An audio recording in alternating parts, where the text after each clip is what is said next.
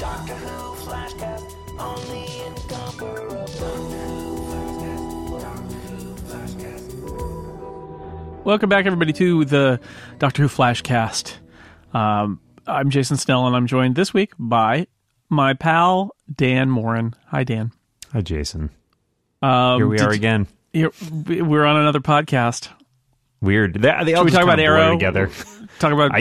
You could be on the Arrowcast someday if you'd like. I'm getting caught up. I'm very, very close to being caught up with Arrow now. Okay.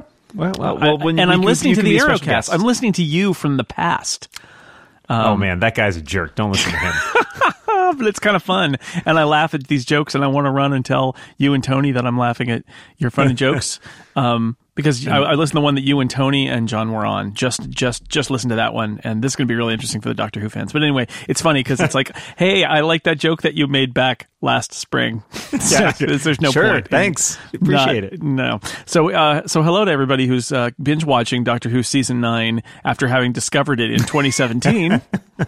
We recorded this like in 2017 in October 2015 after watching it, and I mentioned this last week on the TV Flashcast for Doctor Who. Oftentimes people will give us comments about the episodes later because they've watched it, maybe a couple of times and read a transcript and seen analysis and all that. Just to be clear, we pretty much just watch it and then talk about it, and there's no more not really time to study. I know, and this one went by so fast that there are things that I'm like, wow, I'm sure that means something, and it went by fast. They talk fast. There's a lot of density in these episodes sometimes, and I only have seen it the one time at this point. So, we might not understand some things. Don't get mad. We just might have missed it. Yeah, and speaking for me, I binge watched 4 episodes in about 2 days because I had watched the premiere and then was not caught up, and so over the last 2 days I caught up, which also gives you a different perspective when you watch like 4 episodes in kind of short order. Yeah, absolutely. So this is The Girl Who Died. It's written by Jamie Matheson, who wrote The Mummy on the Orient Express and Flatline last year. Hey, we talked about The Mummy on the Orient Express. We did in October of last year in Montreal. We did that one. Indeed. And he wrote it with Stephen Moffat, so who knows what that level of that collaboration was.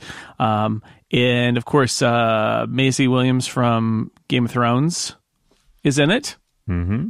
And when we start, we find Clara in deep space in the orange spacesuit that David Tennant picked up on the Sanctuary base in the Satan pit.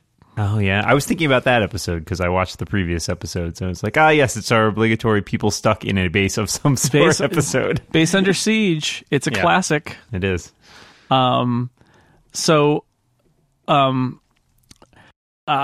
She's floating in space, and the Doctor is talking to her, and she says she thinks she's got something crawling in her spacesuit.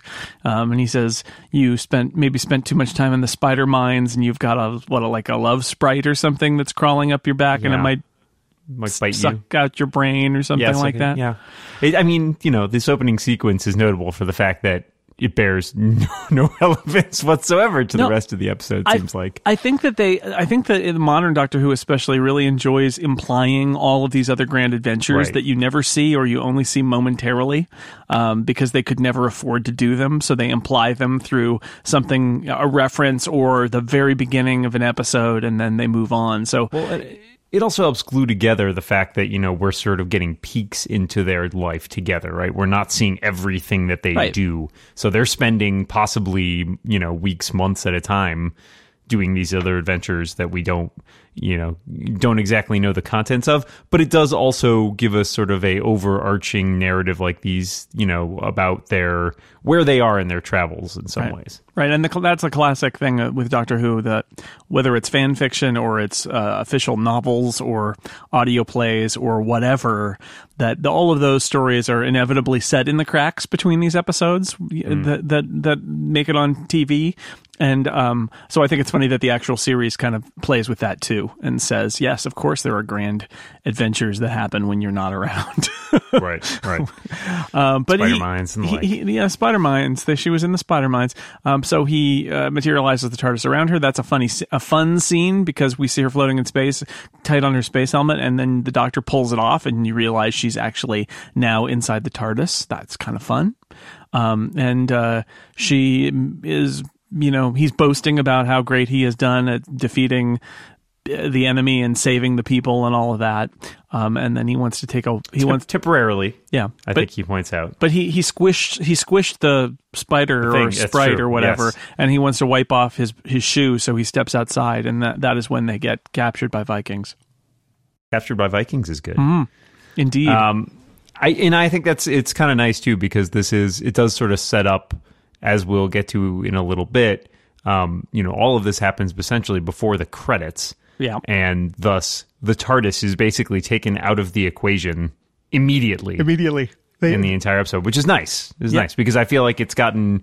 the TARDIS, well, they've done a little bit trying to lock down the TARDIS as an all-powerful box this year, but it's aside from reconstituting it from its component atoms. So it's nice it sort of sets the scope of this episode, which is kind of cool. Yeah, this isn't an episode that's about time travel in any way. They the Vikings, the Doctor uses his bluster and his sonic sunglasses to try and impress them, and the Viking just smashes them. And then basically it's 3 days later and they're being marched. It's very clear early on that they're nowhere near the TARDIS, and the sonic sunglasses have been smashed. Thus ends the sonic sunglasses era. Or does it? Maybe. But that's interesting. And then he runs into this girl. He sees the girl when they get back to the town, and it's a Shielder, and that's Maisie Williams from Game of Thrones. And it's like he recognizes her, or like she recognizes him, and there's that moment, and Clara notices it and says, "Do you know her? What's going on with that?" And he says, "No, but this happens with time travel. A premonition is just remembering something in the wrong direction." Right. I thought that was a great line.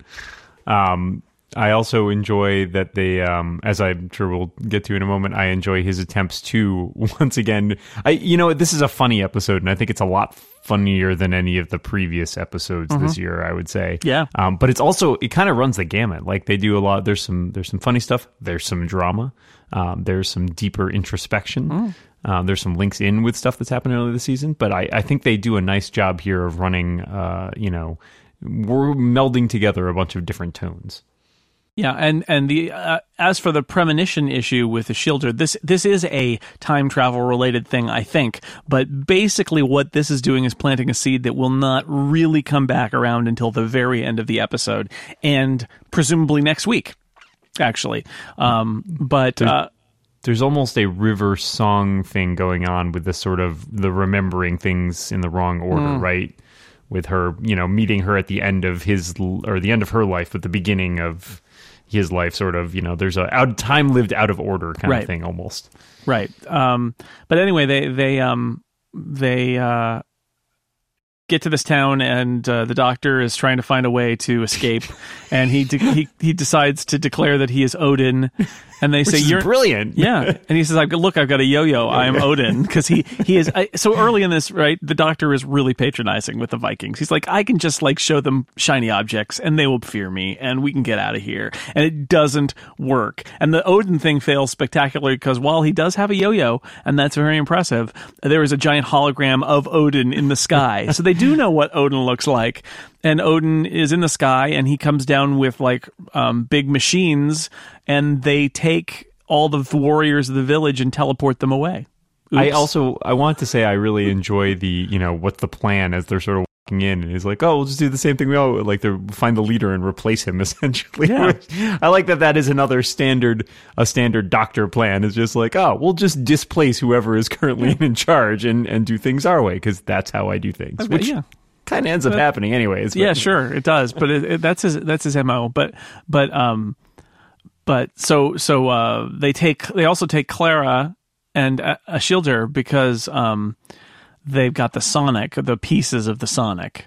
And Claire's trying to save her by having her use the Sonic to open her locks or something like that. It doesn't work, and they get taken, and they get teleported basically to Valhalla, which is a spaceship. And there's a question of like, well, what's the spaceship for? And some guy like, come on, we're in Valhalla, it's awesome, and he walks into the next room and is disintegrated. Essentially, nothing is ever awesome on alien spaceships. Just be very careful about where you walk. So fortunately, because Clara has done this sort of thing before, Clara and Ashildr managed to escape to the other side of the disintegration chamber and out a door. But all of the warriors that they were teleported along with are disintegrated, essentially. As it turns out, because the guy who runs the spaceship wants like a distillation of warrior juice that he can. It's like a warrior smoothie. It's like Gatorade. Drink. Yeah, warrior adrenaline, aid. Testosterone. Yeah, that sounds delicious. Yeah. By the way, you know that's not. I have a friend of mine is a doctor who's an expert in testosterone, and he will point out that you can never. Testosterone supplements never work because your body adapts to them, and then you need more testosterone. And where does it end up? In bad places. So I was not thinking that the leader of this spaceship was going to end up. I'm concerned about his health. Is what I'm saying. Yeah, he's basically chugging Mountain Dew. So it's not you should sustainable. be concerned. It's not sustainable. It's a very dangerous game that he's playing here. But anyway, there's a nice showdown with him where Clara's kind of trying to do the doctor thing, right? She's going to be like, oh, I've got this great technology and you should fear me and you should just let us go and go on your way and never come back. Well, it really almost worked. I mean, like she basically has him, which is great. I mean, like this is a great deploying of Clara and Jenna Coleman here of like, all the stuff she's picked up with all her time in the doctor. Yep. And it's basically, let's diffuse this entire situation just by sort of hinting at things that we don't, you don't need to know about. So like she only has half the sonic screwdriver, but like knows the sonic sunglasses. That's enough to sort of give an idea of like, okay, this is Time Lord technology essentially, or just incredibly advanced technology. You don't want to pick a fight with us because you might lose, and that would be really bad for you. So you just want to be practical and go away. Just this planet, go find some other planet to snack on. So I think that it's deftly done, and Clara has like real poise and sort of commanding presence throughout it, and she would have gotten away with it too if it weren't for those pesky kids. Because the Ashildr is like, no, we are Vikings. You mocked our gods. We will destroy you. We are Vikings. And he's like, all right, fine, we're gonna fight. Yeah. You convinced me. Twist my arm. Oh, and then so they get beamed back down, and the doctor's like, yeah, all right, you did it. I knew you would. You got them to go. They're not coming back. Way to go, Clara. And she's like, yeah, well. Almost. Actually, so close. Missed it by that much. And then we basically enter the Seven Samurai portion of this episode. I was thinking it's high noon. They're the 10 warriors are going to come in a day, and they've got to get the village ready. And so again, we sort of delve into a lot of the. Moffat has never been one to shy away from sort of like a metatextual analysis of Doctor Who. And especially in this season, I feel like he's really just made a lot of points about what the Doctor can do, what the Doctor can't do, not necessarily delving into rules specifically, but just sort of all the different, like, not quite the tropes, but the mechanics of how a Doctor Who story works. Well, and here Clara actually asks him, you never tell me the rules. What are the rules? Right, exactly. But she's also trying to figure out, she's like, you don't have a plan yet, but you're sort of like, right. I know you're treading water until you get a plan, and you're like going along with this, like, let's teach them how to fight until you come up with whatever the solution is. And he seems pretty convinced, as he always is, that everybody's going to die, and, this is not going to work at all. But it reminded me of a callback to beginning of episode 2, where Missy and Clara are talking about it, and Clara sort of synthesizes the secret is the Doctor always knows he's going to win, basically, which is again sort of like looking at the metagaming it, if you will. Right. She knows he's going to have a revelation, and we all know that's going to be how it works, right? And she knows it too, and she tells him, and he kind of just doesn't want her to ruin the secret sauce here. He does talk to he tries to give he gives a really bad pep talk where he says, you're farmers, fishermen, web designers. Well, maybe not the last one. run away. Are you gonna raise crops at them? If that's what it comes to. Yeah. I think he was being sarcastic. Yeah, that was very funny. But he says, like, run away. Just run away. You just go away. And they're like, no, we're not going to go away. We're Vikings. We're going to stay here. We're going to fight. This is what we do. And then we get a really interesting scene, which is there's the crying of a baby. And we know he speaks baby. And Indeed. so does Clara, because she says he speaks baby. And he translates what the baby is saying. And it turns out that there are some plot implications to this, but it's also this interesting quiet moment in all of this, a little poignant moment about what do babies say when they talk, and they it is about their mother and about being hungry or being scared, but there's more to it than that. And there are a couple. I found both of those scenes where the doctor is translating the unintelligible cries of a baby. I thought those were both really interesting. Yeah, I had a moment of wondering if the baby was actually even going to be real, because it's all off screen for a little while, and I started to wonder, wait, is this just something he's hearing? It's very expensive to have. Yeah, babies are expensive. Yeah. No one wants to work with babies, as per W.C. Fields. And so, but it is a really nice moment, and again, it sort of shows how deftly this episode turns on a dime from being funny to being kind of poignant. So. Yeah. I was a fan of those sequences as well, and as you said, they end up containing some nuggets for later on. So Clara goes and talks to him, and there's that moment of, you just decided to stay. Yeah, also a nice moment. All right, he doesn't have a plan yet, but he will have, she says, and then we get somewhere around in here is where he gives everybody a name, and they're not you're Lofty, you're Heidi, you're Chuckles. Yeah. He doesn't. No, I can't remember your names. I'm just going to give you your names, and those will be your names.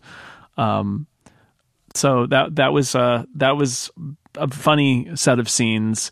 Also, there's the Clara when she pushes back at him about turning them into fighters. That's not what he does, and he says, "Yeah, I used to think that too," which is an interesting.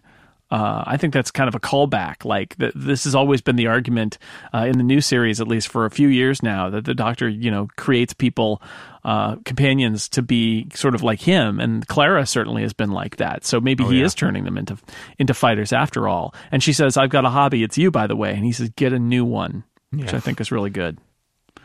And then is it here or later? At some point, he has that conversation about. Basically immortality. Is that I think it's they're sitting. Well, he does make a brief offhand comment at some point, because they talk about death. Yeah, and he says something like, unless you're unlucky enough to be immortal or something like that. And there's a Ashilda walks by basically right as he says that, and there's almost a suggestion that maybe did she hear him say something about being immortal? And I think that was mainly just sort of a foreshadowing. Moment. And it plays into the idea that the Doctor is, we know that Jenna Coleman is leaving, and the Doctor always knows the companions are going at some point. And there's always, he moves on, and they stay behind. So I can't remember if it's here or later where he talks about that as a, he says something to Clara about, look at you with your eyes, and someday you won't be there, and I'll be running away from that. But everywhere I go, that's I can't really run away from my pain. Right. And death, again, it's another thing that I feel like, again, watching the first half of this season or first 4 episodes of this season in pretty rapid succession, all of these episodes deal heavily with death. We have Davros in episodes 1 and 2 who is dying. We have the ghosts in the following two-parter, and about how you can't that is the thing that he can't undo, is death, essentially. Right. And he does end up, having to sacrifice people. And death always sort of weighs over, at least in the modern series, I don't have as much, I can't speak as much of the older series, but in the modern series, I think all the way back to nobody dies, right? Everybody lives. Back in the Christopher Eccleston era. So death has always been a thing. Yeah. It's one of the interesting things about this show, that for a show that is putatively for all ages, it deals very real, not everyone survives. Yeah. Not everything is a happy ending. You'll find the classic series had a very high body count, actually. So yes. Yeah, but they always put some emphasis on it, which I think is interesting. And in this series especially, it seems like that is something that is weighing very heavily on the Doctor's mind. This is where we get a really great conversation between the Doctor and Ashildr, where They talk about what's going to happen, and she says, we'll be cut down like corn, which, although the word corn means something different outside of the United States, I still think that's maybe an anachronism, but it's a beautiful line. And she asks him, he tells her to leave, and she says, no, I'm going to stay here. This is the hills and the village and the water, and this is where I belong. What, don't you... she asked him basically, why wouldn't you do that? And he says, well, I like a nice view. I can't wait for the next one. Right. So that's the difference between them. But it's an interesting give and take. And then she says, and this is like maybe a line of the episode for me, which is, she talks about the boys don't like her because she's a girl. The girls don't like her because she's too much like a boy. Very, very much like her character on Game of Thrones, actually. And she says, everyone knows I'm strange, but here I am loved. So she wants to stay here because even though everybody knows all of her weirdnesses, they accept her and love her. And so why would she ever leave and go anywhere else? And it's a nice, we've had a couple hints to that already in this episode. Very early on when the raiding party returns with Clara and the doctor, she mentions that she has a dream where everybody dies. Yeah. And she was worried that it would come true. And they sort of, the returning war party kind of brushes it off, even though momentarily they all die. Yeah. And then later on, is this the same scene where she's fighting the puppet? I think maybe it is, where she's got her... Is that a puppet? Yeah, and she explains to the doctor, the doctor infers, you basically make up stories when everybody goes out, because if you make up the right story... you can make sure they all come home again. Yeah, that's another meta bit of this episode, is that, and something that in especially the Moffat area we see is this talk about storytelling and the Doctor as a legend and the power of storytelling. And of course, we're watching a story being told by people who are telling us a story about telling stories. Yeah. But it's nice here that that we see this through a Ashildr. And this is where we get more baby stuff, and he figures out what the baby was saying about the fire in the water, and has a nice line where he says, "We are going to win the hell out of this," because he's had that moment. And I believe Clara runs in and says, "Did you figure it out?" Because she knows that this is how it works. And it turns out that Lofty is not only the father of the baby, but he's the blacksmith, and they've got the water buckets, and there are electric eels in them that he can use. Now he's got, we could use this as a weapon. And thus sends in motion his grand scheme. It's like, everybody wake up, and we're going to stay up all night, but we're going to be able to win this thing. And then we get the moving to the last act of the story, which is the Doctor using the village to figure out how to save the village, and everybody pitches in, and he reverses the polarity of the neutron flow at this point. Whatever that means, but it seems that like means it works. Something. It sounds great, I think, is what he says. It's a classic. And they need to. All we need to do is get a helmet, get one helmet, and we can solve this, which is an interesting thing. And so when the robot or whatever exoskeleton alien guys come, they interrupt the party first. Yeah, they have a party. There are no weapons. They can scan them for weapons, and they know there are no weapons. But what they do is they electrify little dangly metal bits, and basically, electrify these exoskeletons and knock a bunch of them out of commission, which is pretty cool. And then there's action and running, and more things drop, and more guys are electrified. They make an electromagnet too. Yeah. They pull a bunch of stuff off, get the guns. They're able to get a helmet off of one of the guys and get that to Ashildr. And that's when the dragon happens. Or the big eel or whatever it is. Sea monster. I don't know. It's on land, but sure. Yeah, so, kind of, I feel like kind of riffing a little bit off modern virtual reality technology. They essentially have Ashildr come up with a story and feed it from the helmet that she's wearing into the helmets that the rest of them are wearing.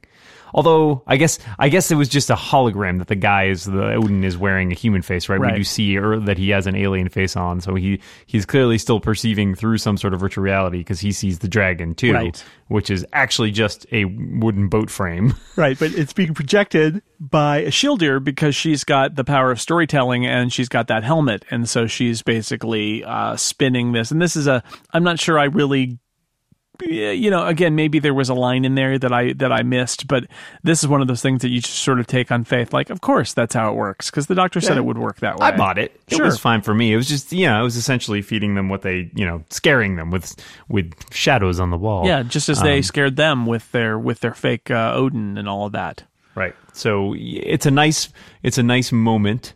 And all of Odin's soldiers retreat, and except for him, and he's just kind of freaked out.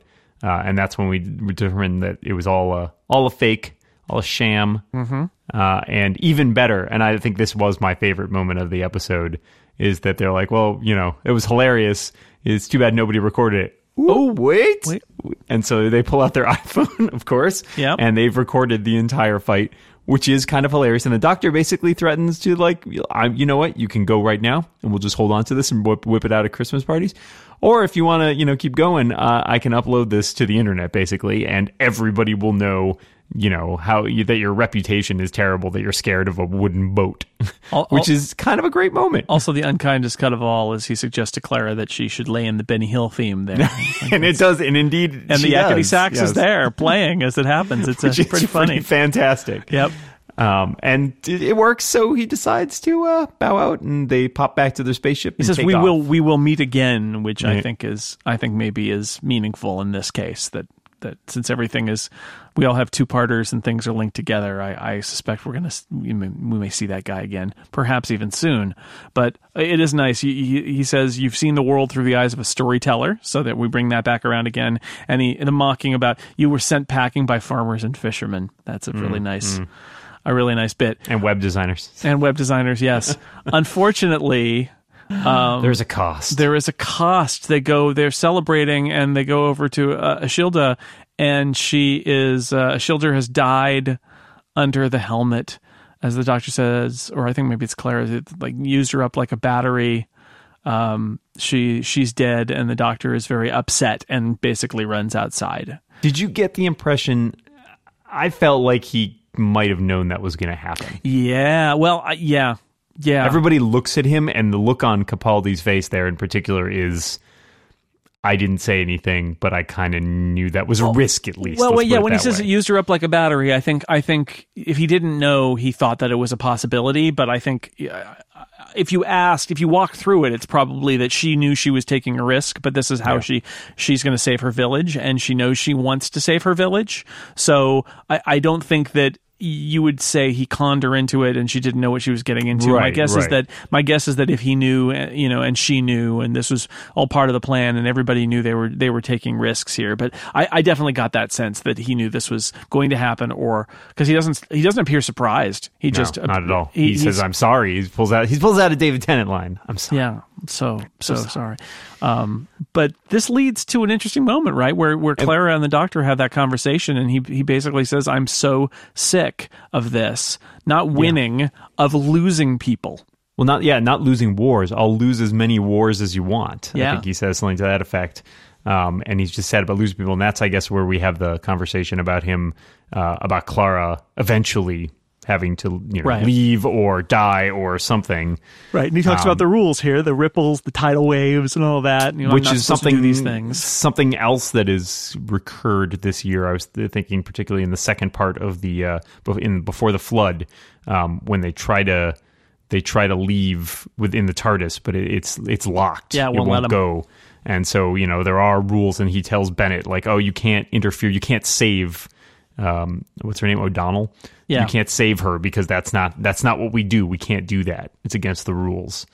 And so again, yes, we're brought up in this, as Clara said before, you never really told me what the rules are, but and this is always a struggle with the Doctor in time travel. When you have someone who is this clever and this powerful, how do you sort of put limits on that, and how do you control that?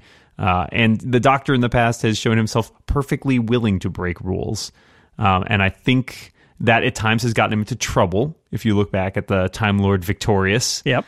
He thinks he's basically God, and that has some unfortunate consequences to it. And so I think that's, the biggest risk with the Doctor is hubris, right? And and I think that's the most interesting conversation to have about a person who is this powerful and has and this smart. Like, that's the most interesting part of that character, is that flaw. And I think that's a much more interesting exploration than several of the previous episodes in which which have sort of ostensibly put the Doctor in peril, because we know the Doctor's not going to die, right? Yeah. Like, we know that. There's no threat there. There's no risk. Whereas the risk to other people because of something the Doctor does is a much more interesting dynamic. Yeah, and this ends up being the moment where we also see, finally pulls out of his back pocket. Yeah, this is what we've been asking since Deep Breath, which is, why do I have this face? I've seen this face before. What's the reason I have this face? And we know Peter Capaldi was Caecilius in the Fires of Pompeii, and he flashes to that here. He remembers Donna, and he remembers the David Tennant Doctor and her begging him to save anybody from Pompeii, and he ends up saving Caecilius and his family. And what the Doctor takes of that is, I chose this face to remind me that I'm the Doctor and I save people. This is what I do, and so he decides that he will save Isildur after all. And I thought that was, I was kind of surprised to, not that I had forgotten about it, but it's been a season and change since we had that moment. And so I feel like really Stephen Moffat has been keeping that in his back pocket to trot out when he felt like it was time. And it's effective here. It really works. I mean, I had a brief sort of, hitch in my breath when I saw David Tennant show up back on screen, because, we don't get a ton of flashbacks to earlier episodes, especially in this era. But it's a nice moment of calling back, and one that is not, it's an interesting thing that you can do with a show like this that is not necessarily watched by a lot of casual viewers. There's no explication of all of that. Like, if you have never seen Doctor Who before, you're going to be pretty lost at that moment. Yeah. But it's nice for those of us who are fans and who follow the show and watch every episode to get that call back and to say, I remember that. And yeah, that makes sense, to why he has that face. And so I thought it was a really nice moment. I thought it worked very well. Yeah. Yeah, I thought that was pretty cool. So he takes a regeneration pad or something that's a medical nanotechnology something from the leftover bits from the soldiers, and puts it on her forehead, and it kind of like melts into her face, and she wakes up, and he basically says, it'll keep repairing her brain. But then he says later, in reminiscent a little bit of Captain Jack, it's like, it may repair her forever, and she may be immortal. To which Clara says, why'd you give her a second one? Because he gives her a second one. And he says, she might meet someone she can't bear to lose. That happens, I believe, he says. Well, and that was an interesting moment too, because, it raises that question of, well, then why not give it to one of your companions, for example? And it is a moment of, he said, doesn't he say something like barring accident or something, she might be immortal? I thought there was some suggestion of that. But it's an interesting dilemma too, right? Because he says immortality is not, you think it's living forever, but that's not what it is. It's watching everyone else die. And again, a nice way of undercutting what is a strength of a character, right, is that they are functionally immortal, by turning it around and saying, yeah, you might be immortal, but it's not all that it's cracked up to be, right? Be careful what you wish for. Yeah. I mean, he says immortality isn't living forever. It's watching everybody die. Yeah. Yeah. So he says something about about the tidal wave and making changes, and that in a way Isildur is a hybrid now because she's a human, but she's got this alien technology inside her too.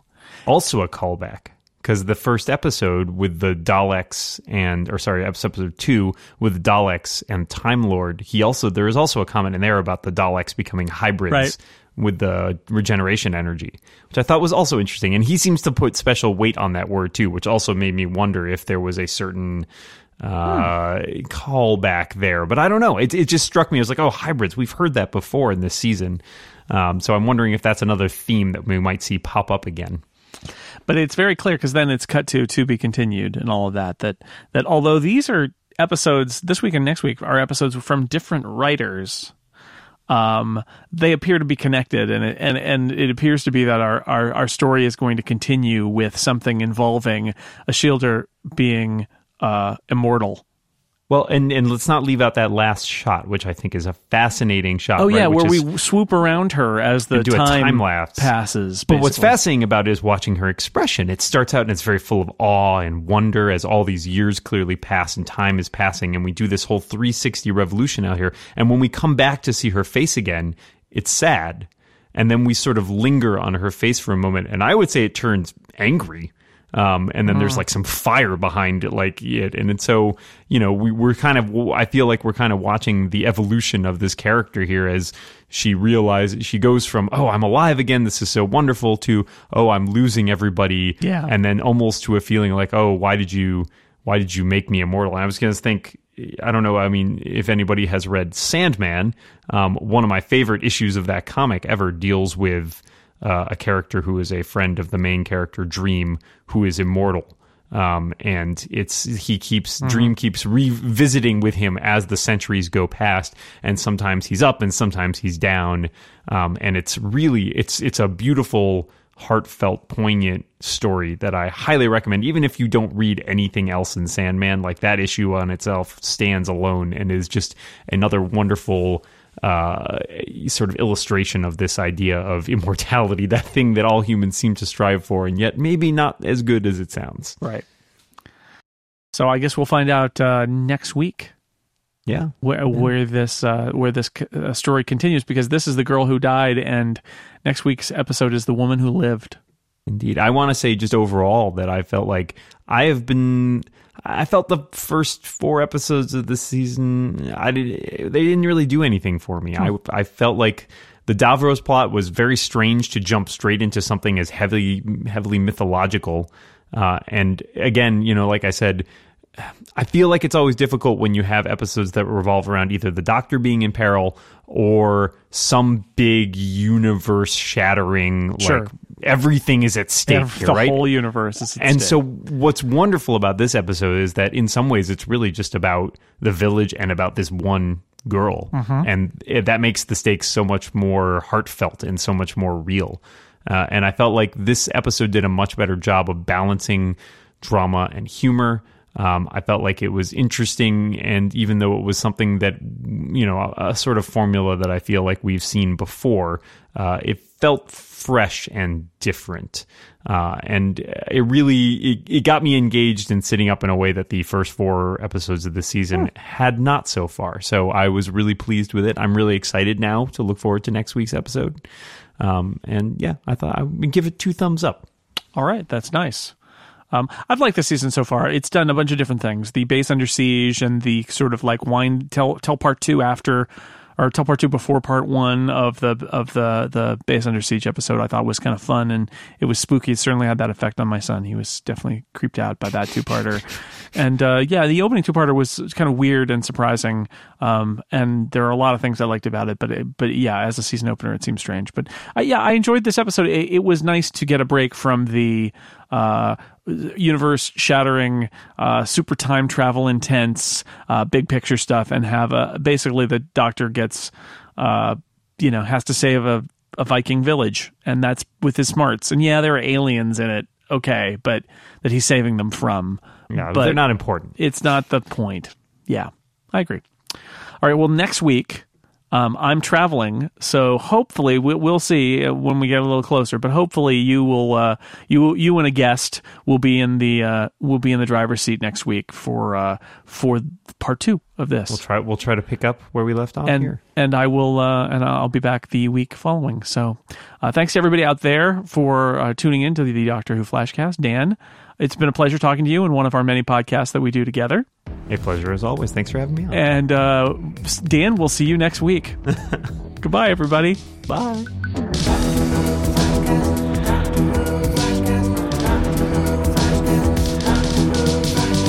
Doctor Who incomparable.